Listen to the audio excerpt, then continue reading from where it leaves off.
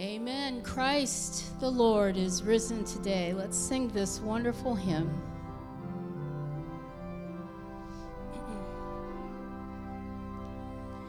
Christ the Lord is risen today. Hallelujah.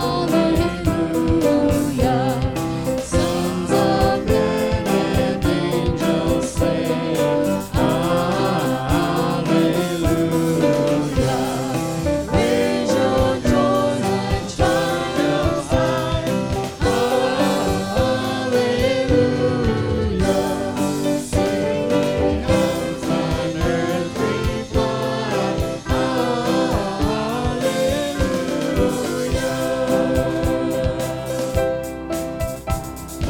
Lives again our glorious King. Hallelujah.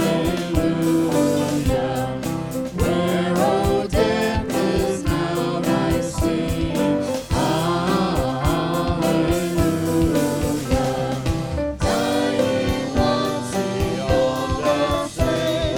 Hallelujah.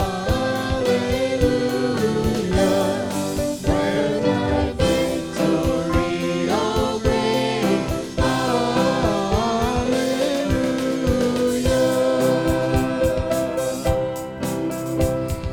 Love's redeeming work is done. Hallelujah. Fought the fight, the battle won. Hallelujah. Death in vain gives him rise. Hallelujah. Christ has opened paradise. Hallelujah.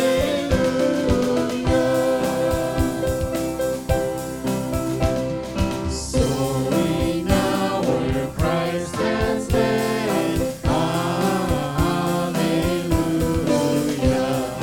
Following our exalted end. Hallelujah. May like him we rise. Hallelujah. Arms across the grave and skies. Hallelujah. Give the Lord praise this morning. Amen. Amen.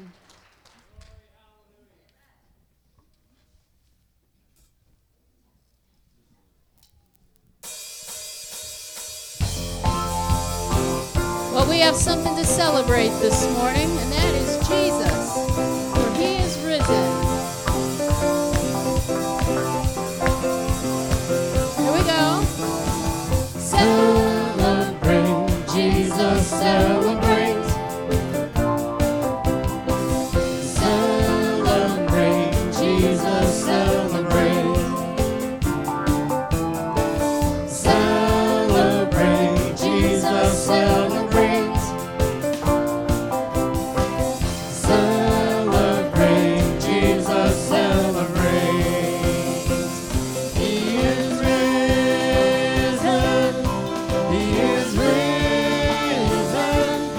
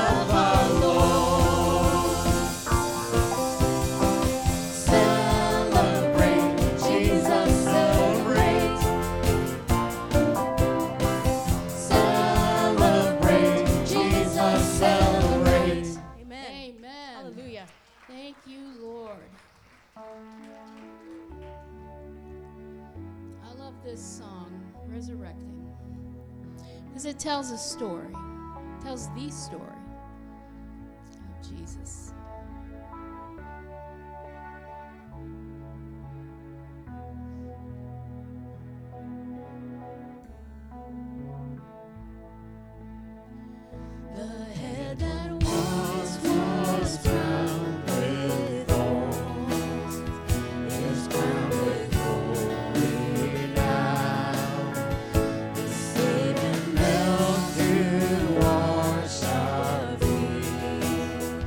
Now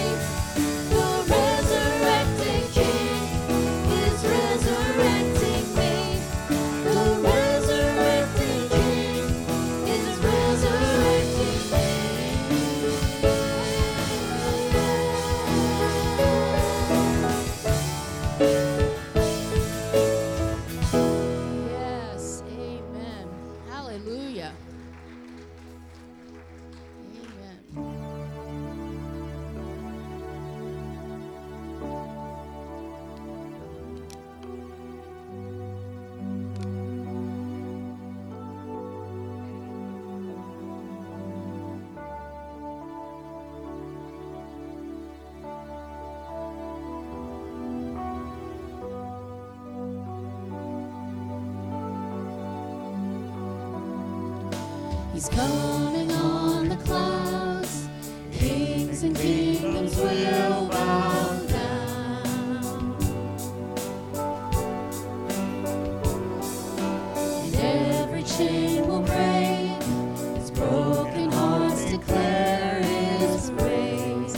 For who can stop the Lord Almighty? Our God is alive. The Lion was Judah. He's roaring with power and fighting a battle. Every knee will bow before Him. Our God is the Lamb that was slain for the sin of the world. His blood breaks the chains, and every knee will bow before the Lion and the Lamb. Oh, every knee will bow before the Lion and the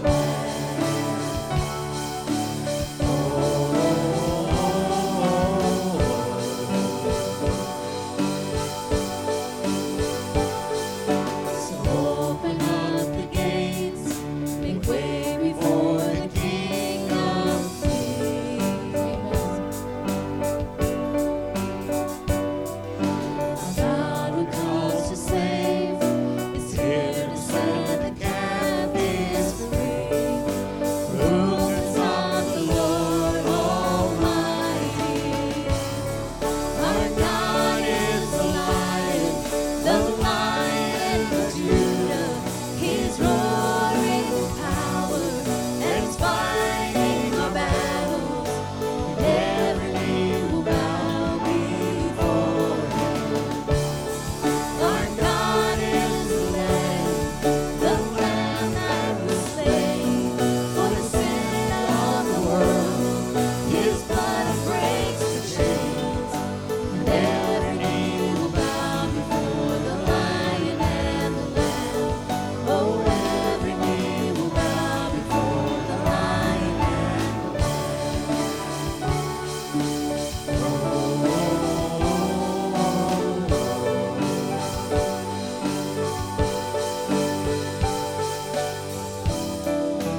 Who can stop the Lord Almighty? Who can stop the Lord Almighty? Oh, who can stop the Lord Almighty? Who can stop the Lord? Our God is the Lion of Judah. He's roaring with power and fighting our battles. And every knee will bow before Him. Our God is the Lamb that was slain for the sin of the world. His blood breaks the chains, and every knee will bow before the Lion and the Lamb. Oh, every knee will bow before the Lion and the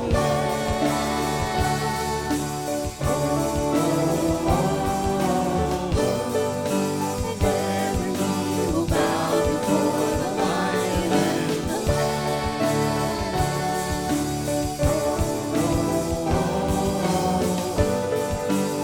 Every knee will bow before the Lion and the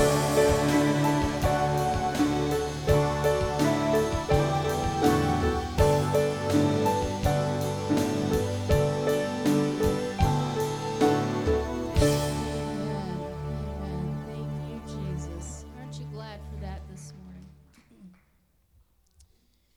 Amen. And this song, so beautiful, because again, it tells the story of the hope that we have in the one who just has arisen. And that's Jesus Christ. He's the only one. We were in Sunday school this morning. He's the only one that can atone for sin, folks. That's it. And so he loved us so much that he died upon that cross. But that wasn't the end of the story, right? We know that he lives today and that you and I can have salvation in him.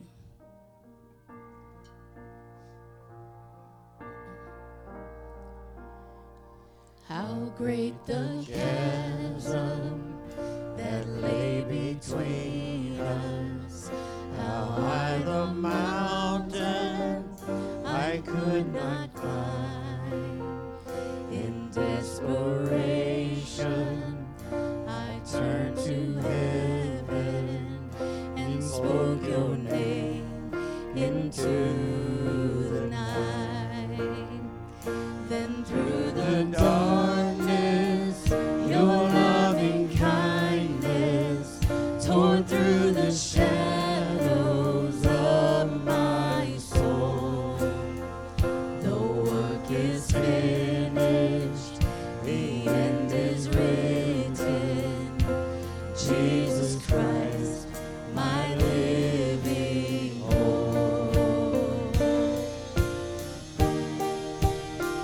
Who could imagine so great a mercy? What heart could fathom such boundless grace? The God of ages stepped down from glory to wear my sin and bear my shame. The cross is spoken, and I am forgiven. Amen. The King of Kings calls me his own.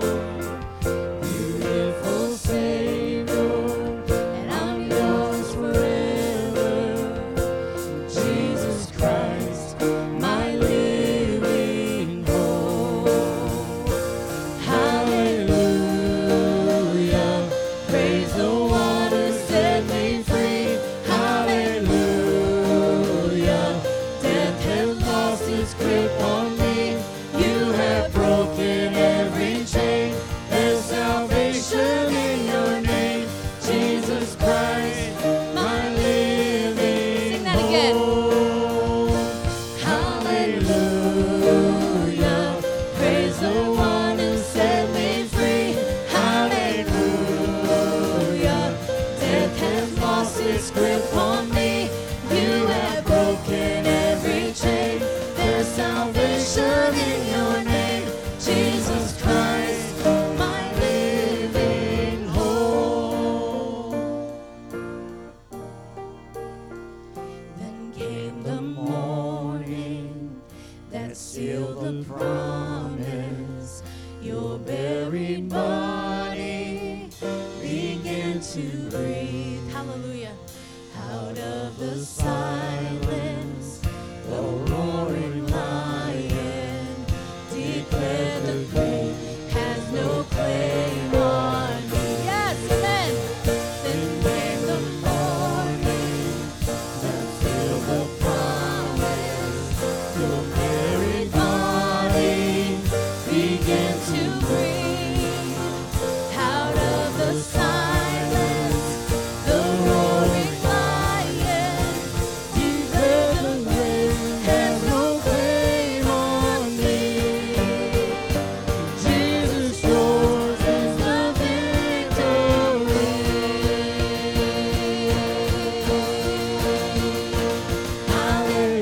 Hallelujah, praise the one who set me free. Hallelujah, death has lost its grip on me. You have broken every chain. There's salvation in your name, Jesus Christ, my living hope. Hallelujah, praise the one who set me free. Hallelujah, death has lost its grip on me. You have broken every chain. There's salvation in your name, Jesus Christ, my living hope. Jesus Christ, my living hope.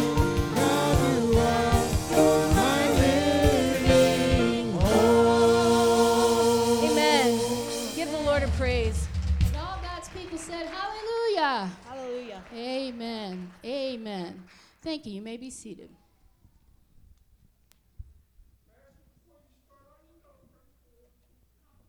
Incredible understanding of what happened that week so many years ago, thousands of years ago.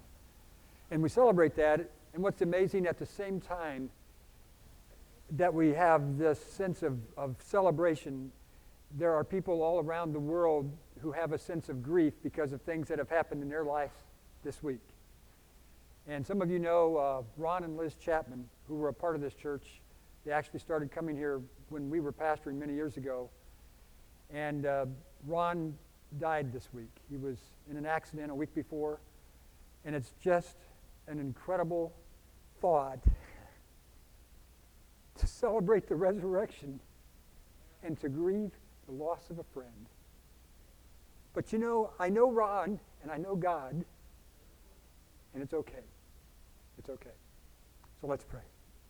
Father, we thank you for all that you have done. The tremendous thing that you did by dying for us on the cross. And Lord, in all of your power, we ask that you'll bring comfort to the Chapman family and to others who we know who this week has not been a celebration of their life. In fact, it's been the darkest days of their life. We just ask that your Spirit will go and do what no person can do. And we ask this in your name. Amen. Do you have some favorite Easter memories? Some things that you would tell your kids and talk about? I remember the very first time I heard the song, "Up from the Grave He Arose." Let me say it again. The first time I actually remember hearing it. I grew up in the church, so I probably heard it.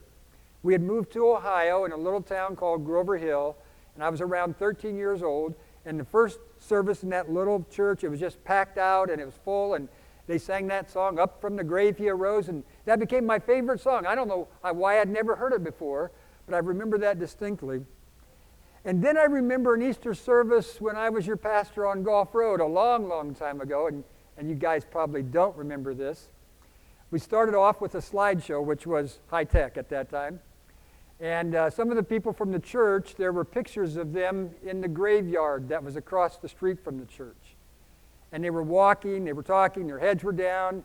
And then there was a picture that showed them pointing. And then there was a picture that showed an empty grave and pictures of them running across Gulf Road and coming to the front door on Gulf Road in the church. And then bursting in the back door. And they shouted, "He's alive! He's alive!" And whoever, I think it was Vonda, who had been prepping the congregation for a couple of weeks, and Dale was probably a part of this, and you guys probably don't remember this, but that's okay. But prepping the congregation, saying that on Easter Sunday, be ready to sing the Hallelujah chorus. You know, the one that goes, "Hallelujah," you know, that one. And she jumped up, and you jumped up, and he's alive, hallelujah. Another memory, I don't know where Easter egg came from. I don't know what the tradition is, and there's probably people who don't like it. I just don't care. I like them. For many years, from the time my brother, who's younger than me, he had 3 kids, and our youngest daughter was about the same age as their 3 kids. And so every Easter from the time they were in about kindergarten, believe it or not, until they got into being a senior in college, because those kids would always say, "When are we going to do the Easter egg hunt? Are we going to have that?" We had great family times on Easter egg hunts. And my wife has continued that tradition. We introduced it to our first grandson when he was 2, and it's not unusual for us now to have virtual Easter egg hunts all the time. And we're going to see them next week, and we're going to have a Easter egg. I just love those family Easter egg hunts. A lot of good memories there. But the greatest Easter memory is not ours. It's the people who were there, saw him die, and then saw him alive. What a memory. I'm going to talk about Mary Magdalene, and I'm going to put her story together this morning from all the Gospels. And you have to piece it together to get the whole picture. If there were a bunch of eyewitnesses of a major event, everybody would see something different. And then the whole story would come from multiple witnesses. And I want you to kind of get into her frame of reference. You know her story about how she found Christ, but there's good evidence to suggest that she and several women had joined the traveling band of Jesus and his disciples, which was not uncommon. Whenever there was a rabbi who could speak, and Jesus was the rabbi who could speak like no other rabbi, it was not uncommon for the rabbis to have disciples, and they would go around the countryside sharing about God. And there would be sometimes it'd be wives, sometimes it'd be sisters, sometimes it might just be a lady who was traveling with them, and they would take care of earning some money and selling things and cooking and things like that.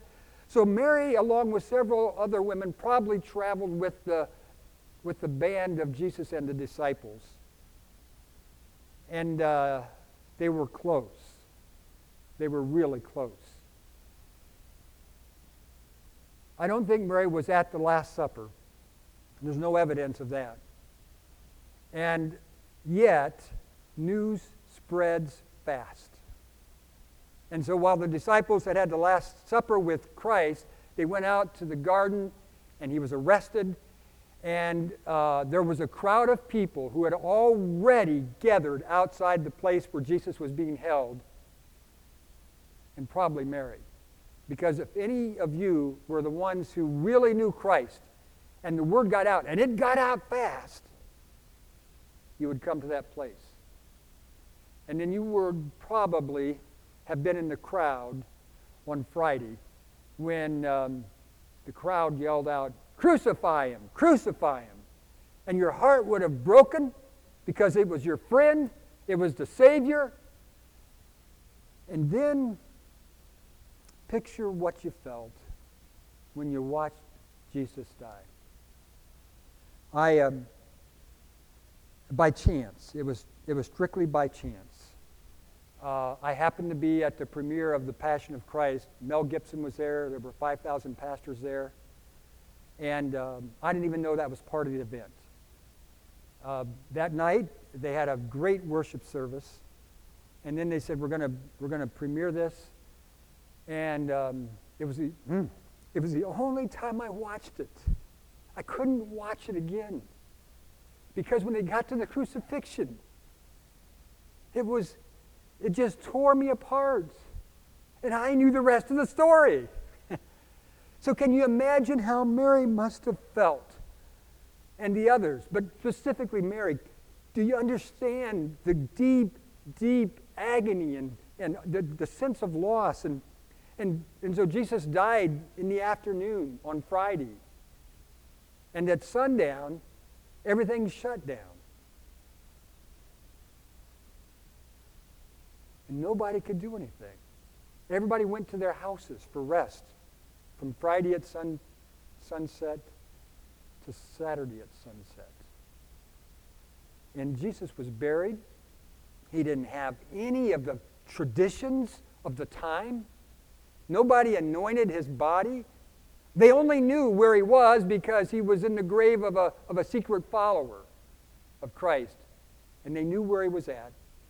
And so on Saturday night, I can almost guarantee you that Mary and some of the other ladies who were so close to the band of the disciples and Jesus, they went out and they bought the spices that they needed to anoint the body of Christ the next day. And very early in the morning, they walked, they made their way to the tomb. They talked about a variety of things. You just know they did. It wasn't happy talk, even though there were good memories, because they just saw Christ crucified. One of the things they talked about was who's going to roll the stone away, which we have no understanding of that. That doesn't fit how we do things in our culture at all. A little cave with a big stone. Who's going to roll the stone away? Turned out it wasn't a problem. It wasn't a problem at all. In fact, the stone was already rolled away. And there were some men standing there in white robes. They were angels. We know that now. I don't know if I don't know if Mary realized it then, but because of what they said, everybody came to understand who they were. And they said, "Go tell the disciples that Jesus is alive." They said, "Go tell the disciples Jesus is alive." But Mary and the other women, they ran and they found Peter and they found John, and they told them the body was gone and somebody's taken the body of Jesus. They didn't hear what the angel said because their grief was so powerful. And Peter and John, they took off at a run. Now, I don't know how old Peter was. I don't know how old he was, but John was probably about 16 or 17. And let's say that Peter was in his early 40s. You put a 16-year-old and a guy who's in his early 40s, even though he was a muscular fisherman, and the 16-year-olds were going to outrun him. And John got to the grave first, and he looked in, and he didn't go in. Peter got there, and he looked in, and resurrection was not on their mind. There was a lot of ramifications in this for the safety of the disciples. If somebody stole the body of Christ, there was a reason that was not good. And the disciples might be at the forefront of all that came out of that. People trying to corral this Jesus thing, round up the disciples. And so they looked in, and can you imagine this dark cave, even on an early morning, this dark cave, and looking in there, and your eyes have to adjust, and they notice something. The grave linens were there, but it looked like nobody had pulled them off. They just collapsed. And the linen covering the head of Jesus was rolled up and put somewhere else. And then John said, "He's alive." And they said, "What do we do now?" And they didn't know what to do, so they went home. They had no idea what this meant. Now, the irony is that Jesus had told them he was coming back to life. They could read it in the Old Testament prophets. But they knew all that, but they didn't know all that. They knew that he was not dead, but they didn't know where he was. And so they went home. Well, let's get back to Mary. I don't know how far away the tomb was from where Peter and John were, but if you ran that far, you probably wouldn't want to run right back. And she didn't run back. She came back, but she didn't run back. She was walking, and by the time she got back, Peter and John were gone. And she was crying, and it just was such a difficult time, and the angels were back. Again, they looked like people in white robes. And they began to speak to her. And they said, "Why are you crying?" Now, under normal circumstances, that seems like an obvious question to answer. Because Jesus died. But they knew that Jesus hadn't died. They weren't reprimanding her. "Why are you crying? Don't you know that Jesus said he was going to live?" They were reminding her. Have you ever been in a spot where you were focused on something and you sensed somebody behind you? Maybe you just caught something out of the corner of your eye. And Mary sensed that, and she turned around, and it was Jesus. And she didn't recognize him. It wasn't that he had changed all that much, but can you imagine watching Jesus hang on the cross, die on the cross, having a whole day at home with all those thoughts and all those memories, and then going to the tomb, and then finding out that in your mind somebody had stolen the body?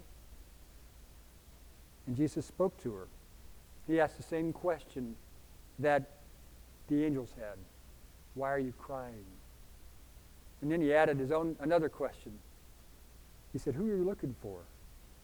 She said, I'm looking for Jesus. She thought he was the gardener. What have you done with him? Where have you moved the body? I want to go prepare the body. And and Jesus spoke her name. And she recognized it. That happens so much in life for people who have resurrection faith. You're in a situation and you literally hear the Spirit of God call out your name. And you go, it's you. Well, Mary's immediate response was to run and hug him. And Jesus said, no, go find the disciples and tell them. And this is what she told him in John 20:18. I have seen the Lord. Now, I can't even imagine what that did to those guys. It's a great story. And you know what? A lot of people will hear that this year. And there'll be a lot of people who have heard about the Easter story. And there'll be a number of those people who say, so what?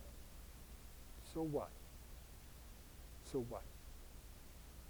Well, the next 40 days, Jesus spent with his disciples. And he met them multiple times, and not all of them are recorded in the gospel stories. Some of them are. Some of them are alluded to at other places. So we know he was met with them a lot of times in that 40-day period after he was resurrected. And he prepared them for the so what of his resurrection. So the so what of the Easter story. And he talked to them and he instructed them and he gave them things to remember. And then he said, I'm leaving. I'm going back to my Father, but you wait in Jerusalem. The Holy Spirit who I've taught you about, he's coming. You wait there, you stay there. And there was 120 of the closest followers of Jesus who gathered in this room. We call it an upper room because it was a second story, the upper room. That's what they called it. Oh yeah, the upper room.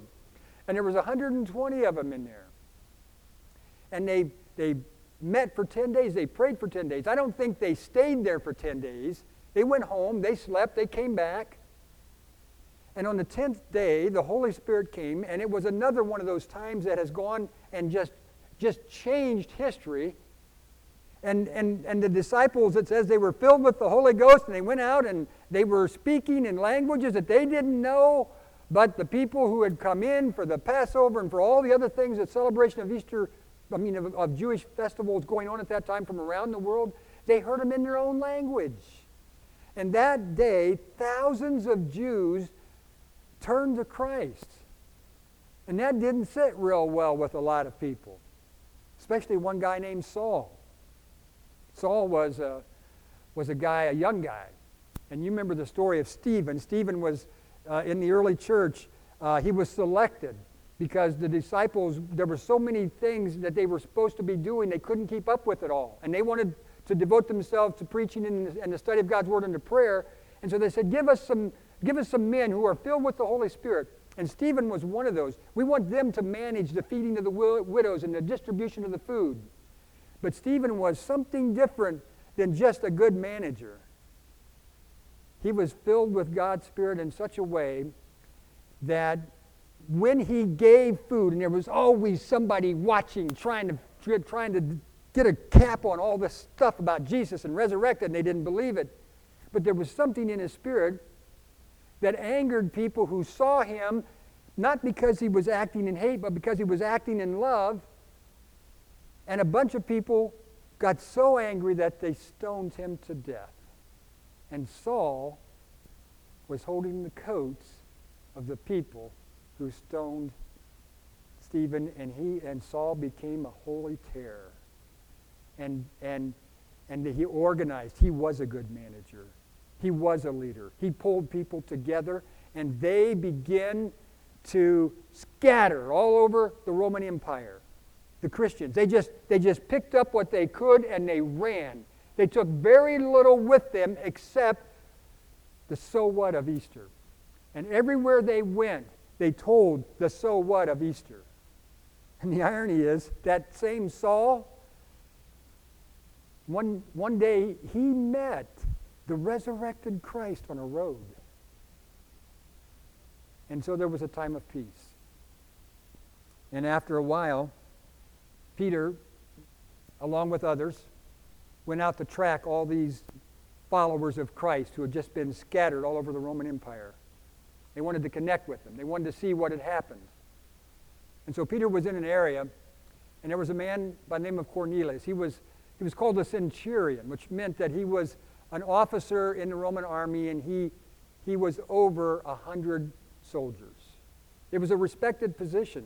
It was a position that the men who were in that, they did well. They had better houses, and they had more money and things like that. And he was a man that was a good man at heart. And God came to him and spoke to him in a dream, and he said, hey, Peter, there's a guy named Peter over here. I want you to send for him. He's got a message for you. And so Peter came, and he knew this was from God.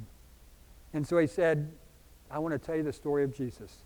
We're witnesses of everything he did in the country of the Jews and in Jerusalem. And they killed him by hanging him on a tree. But God raised him from the dead, and the third day caused him to be seen. And then, we're going to go to Acts 10, verse 42. This is the so what of the Easter story. Peter said, he commanded us to preach to the people and to testify that he is the one God appointed as judge of the living and the dead. All the prophets testify about him that everyone who believes in him receives forgiveness of sins through his name. That's the big so what of the Easter story. The forgiveness of sins.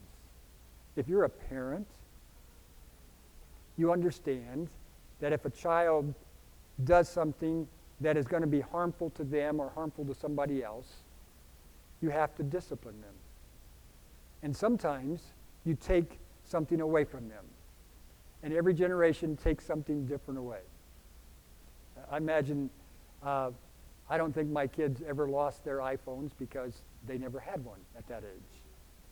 But I imagine that you take your phones away from kids sometimes, or other things. Well, God, who pulled the Jewish people out of all the people and began to reveal himself to them and through them to the world, when they would know that something was wrong and do it anyway, that's called a sin, to know what something is wrong and decide I'm going to do it and I don't care, then he would require of them a sacrifice. And there were lots of sacrifices. The sacrifice was given to God, but it was a reminder to them that they paid this price because they had done something wrong. Just like a father challenges a kid. I remember I took away Ben's car one time. So it's something that is significant. So some sins you might give a basket of grain or a loaf of bread, but some of them are blood sacrifices. The idea of a blood sacrifice is this. When you live in an economy that is built on raising animals, then when you give an animal as a blood sacrifice, it means you can never take it back. And there were some sins that were only covered by the blood of an animal. And so Jesus became the sacrifice. He paid for all of our sins.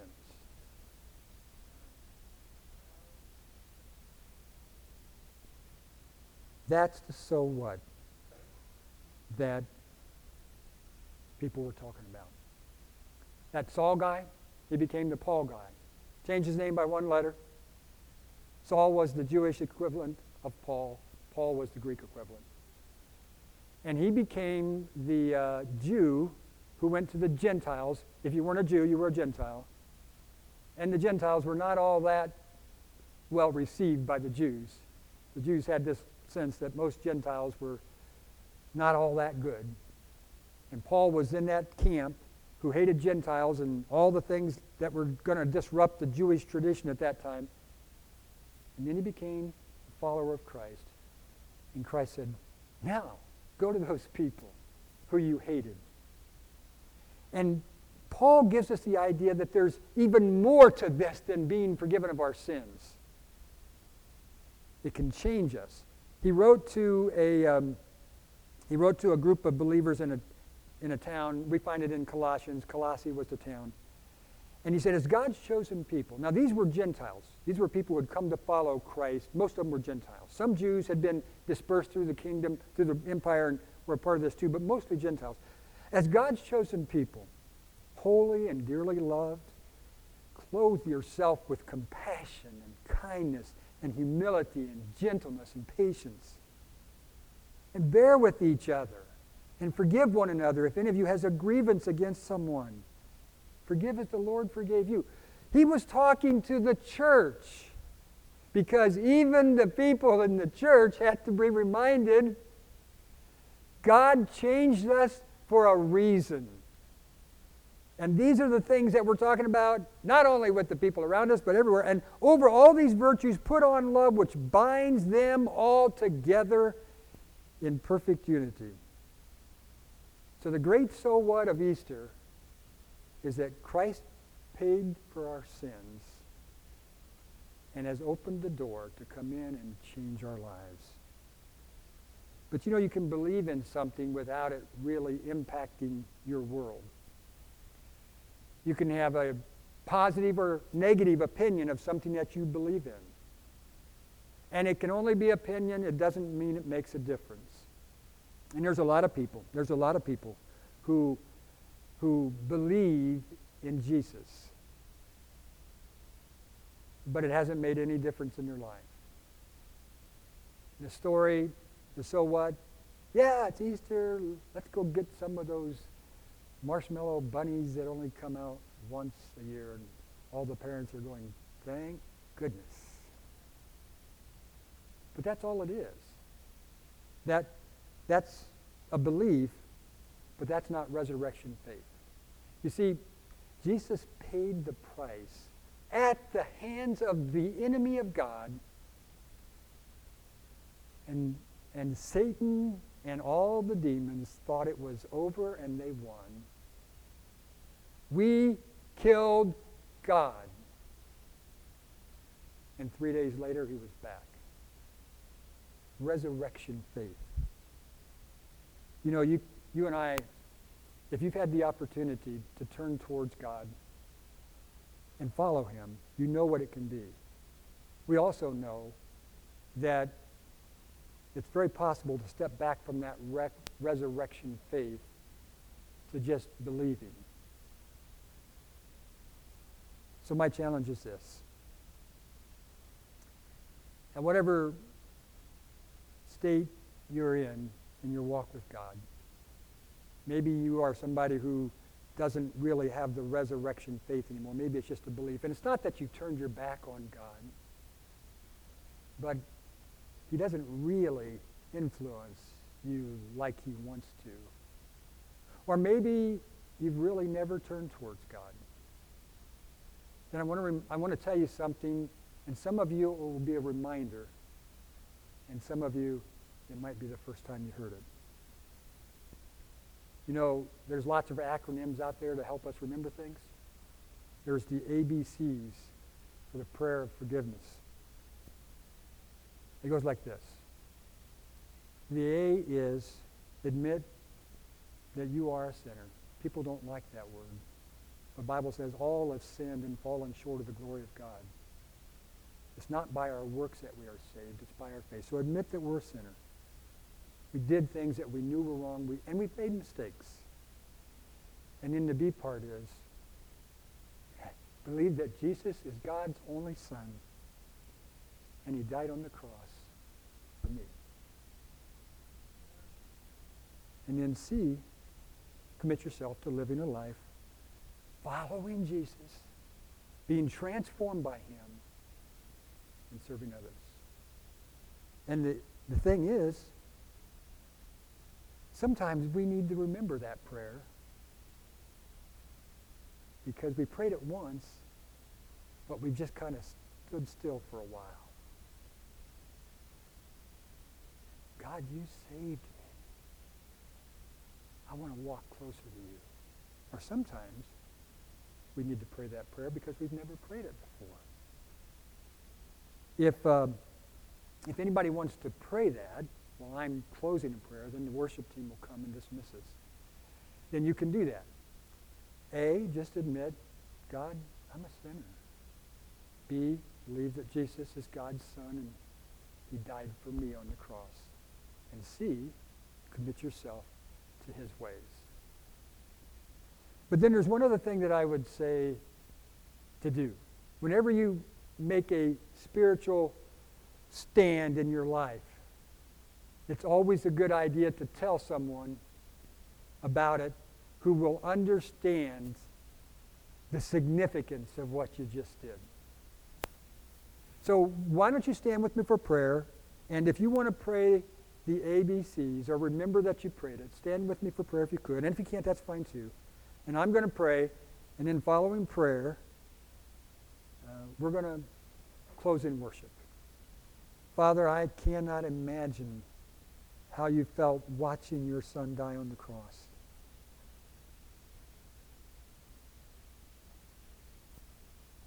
And you knew the rest of the story too, and it still hurts you. I don't understand all the reasons for the blood sacrifice, but I understand that I fall way short of you, and you have forgiven me. And so, speak to our hearts. Pull us towards you. Help us to make the right decisions today. And may the decisions for some be decisions that are going to change their life. In your name we pray. In your resurrected name we pray. Amen.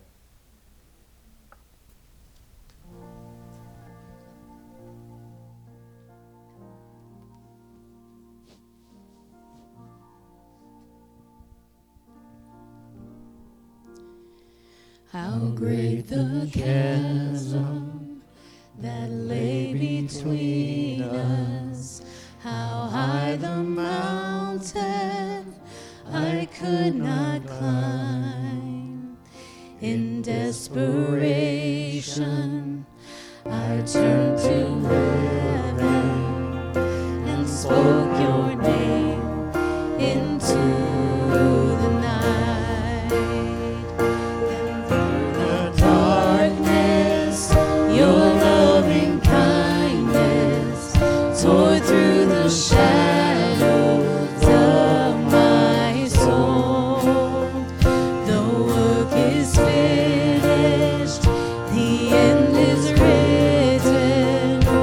Jesus Christ, my living hope.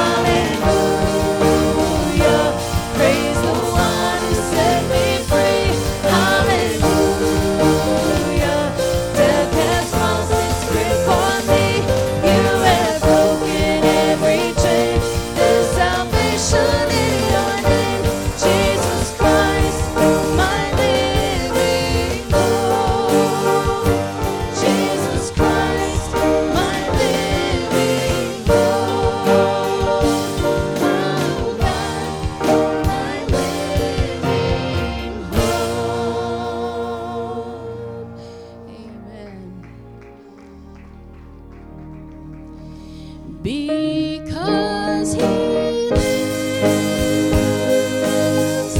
I can face tomorrow. Because he lives. Amen. Hallelujah.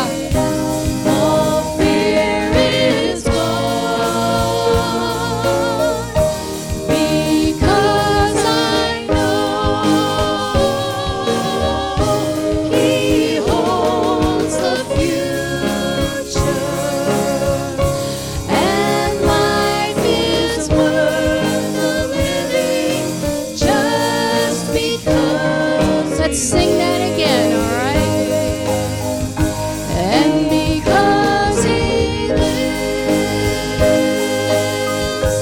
I can face tomorrow. Because he lives, all fear is gone. Because I know he holds the future, and life is worth the living just because he lives. And all God's people said, Amen. Amen. Let's have prayer. Father, we thank you for this beautiful day that you've given. We want to give you praise this morning, Lord. We just want to highly exalt your holy name. And Lord, we thank you for what you did on the cross, but we're so grateful that wasn't the end of the story. Lord, you are living today, and you can live in our hearts. And Lord, help us, each and every one of us here. And if those who have not received you, Lord, I pray they do it in this moment, Lord, in this moment. Just receive you and accept you. You are the Son of the living God. And Lord, we just give you this praise today. We want to praise you all day long, Lord, because this is Resurrection Sunday. And so, Father, go with each and every one who is here today. I pray, Lord, that you be with each and every one down throughout this week. And may we forever praise your holy name on this day. In Jesus' name, amen.